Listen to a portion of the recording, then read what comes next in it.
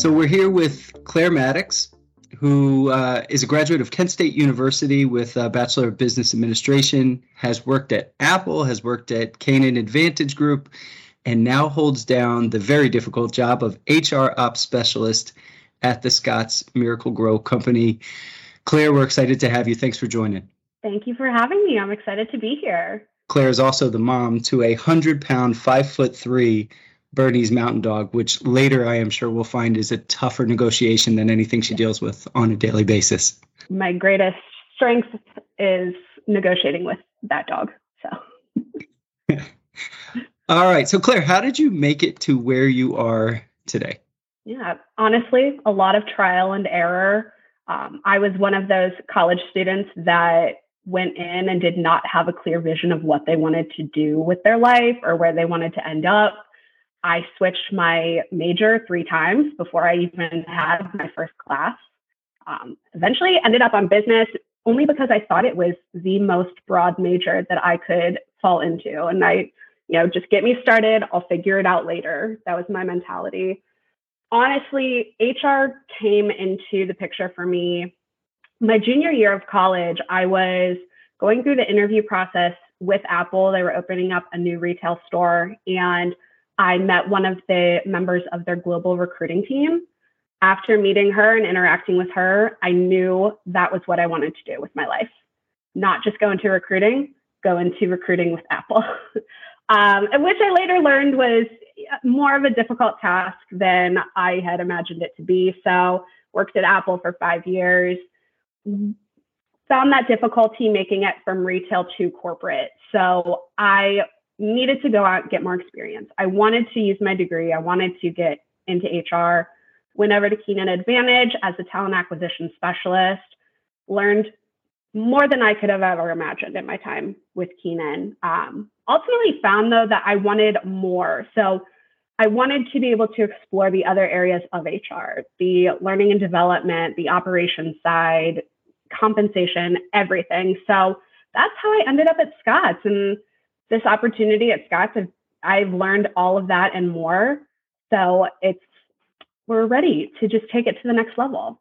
So what's your favorite part about your current job at Scotts?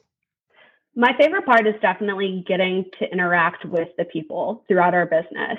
I have been fortunate enough to support the majority of the business groups that we do have in one capacity or the other.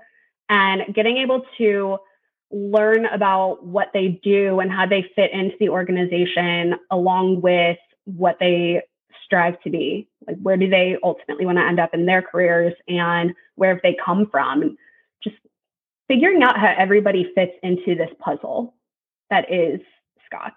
That's cool. I would assume that you have to be somewhat customer centric in that role. And by customer, I mean your internal stakeholders. Is that true?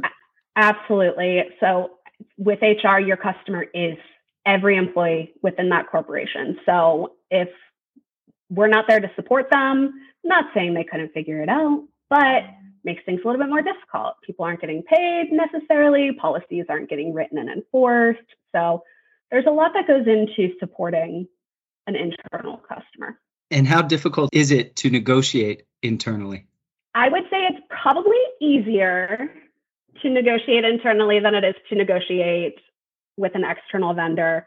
I think when you're doing an internal negotiation, you both want a good end result. It's just figuring out what makes the most sense.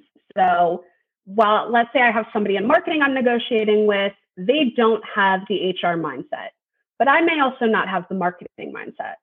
So it's really figuring out how can we meet in the middle so that it not only makes sense for both of our teams, but for the company overall. Is there a most important lesson that you've learned as a negotiator? Negotiation is all about cooperation. So for me, it's knowing what boundaries to set and when to possibly cut off a negotiation and walk away. I've learned in my own experiences, there are times when you walk away and people will come back to you and be able to have more of a perspective on your side of things and why you're proposing things you're proposing. So just know how to set those boundaries and don't be afraid to walk away from the table. And do you ever walk away from Fozzie? How does that work? I walk away from Fosse nearly every day.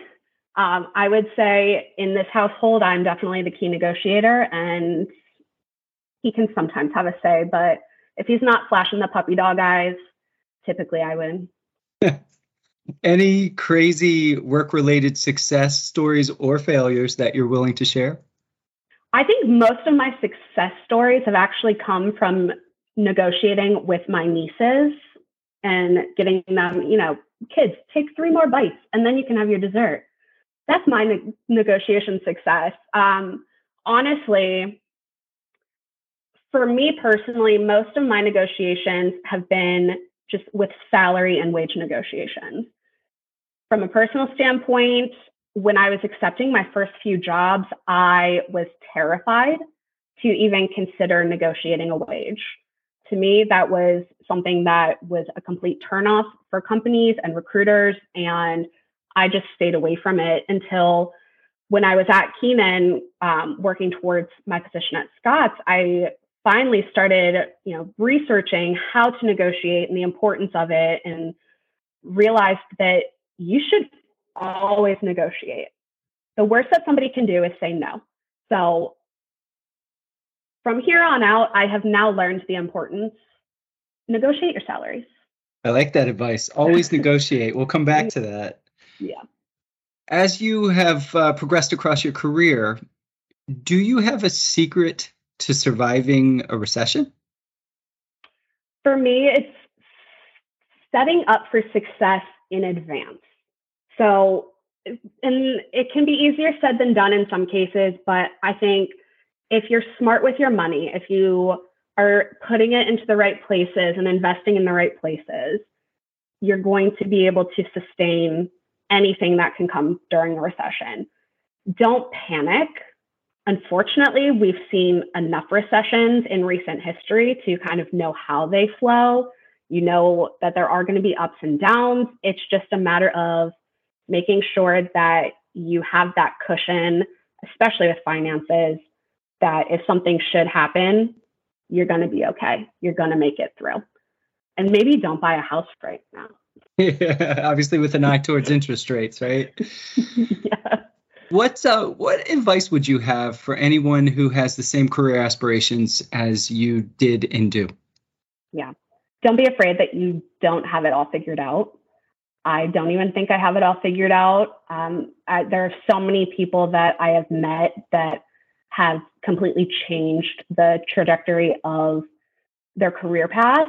I myself, I have often thought about, am I in the right place? Should I be doing something totally different?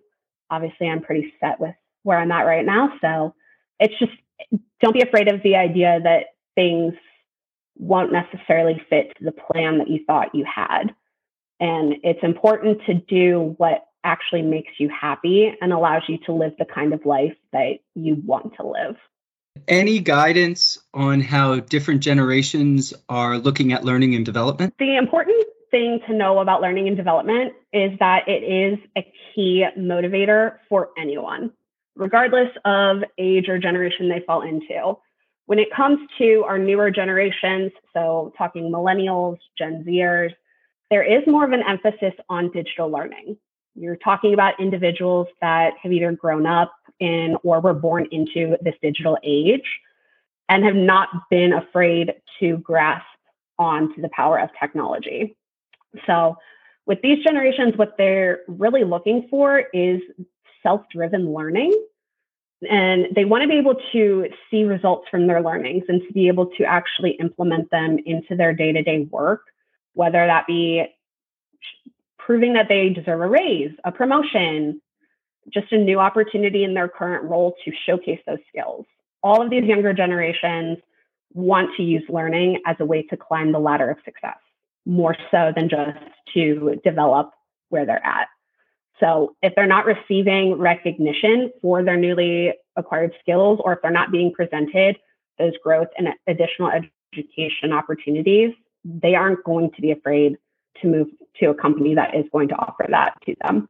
That's really good guidance. I have one question for you left, but I think you may have answered most of it, but I'm going to ask anyway. Sure. What are your goals and focuses for your colleagues over the next few years as far as upskilling? So with respect to Scott's. Yeah. So right now at Scott's, we are in a great position for everyone within our organization to have the opportunity to upskill and take on new challenges. For our HR team, we continue to find content that is not only easy to get through, but is also relevant to what people want to learn. We also need to be forward thinking on what the skills of the future are.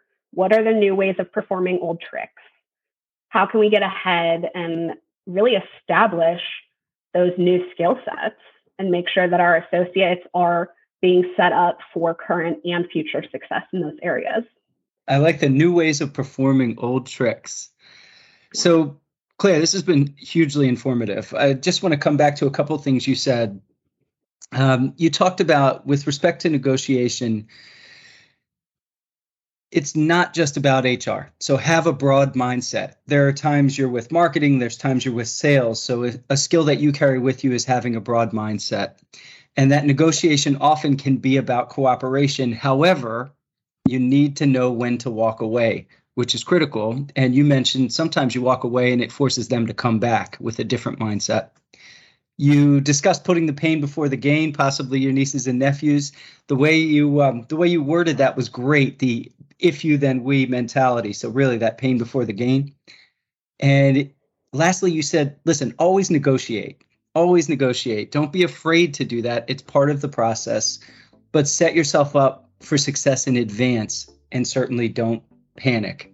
One thing you talked about for the future version of Scott's and probably learners in general is they're more inclined to have self-driven learning and there's more emphasis on digital. And again, come back to that new ways of performing old tricks. Does that sound right? Absolutely. That is a huge amount of information that you've given us. And again, I really appreciate you taking the time. I wish you massive luck with your 100-pound, 5'3" dog. I can't imagine winning in many of those. Nah, I'm going to need it. He's a tough cookie. All right, Claire, thank you so much. Thank you. Great talking to you. Likewise.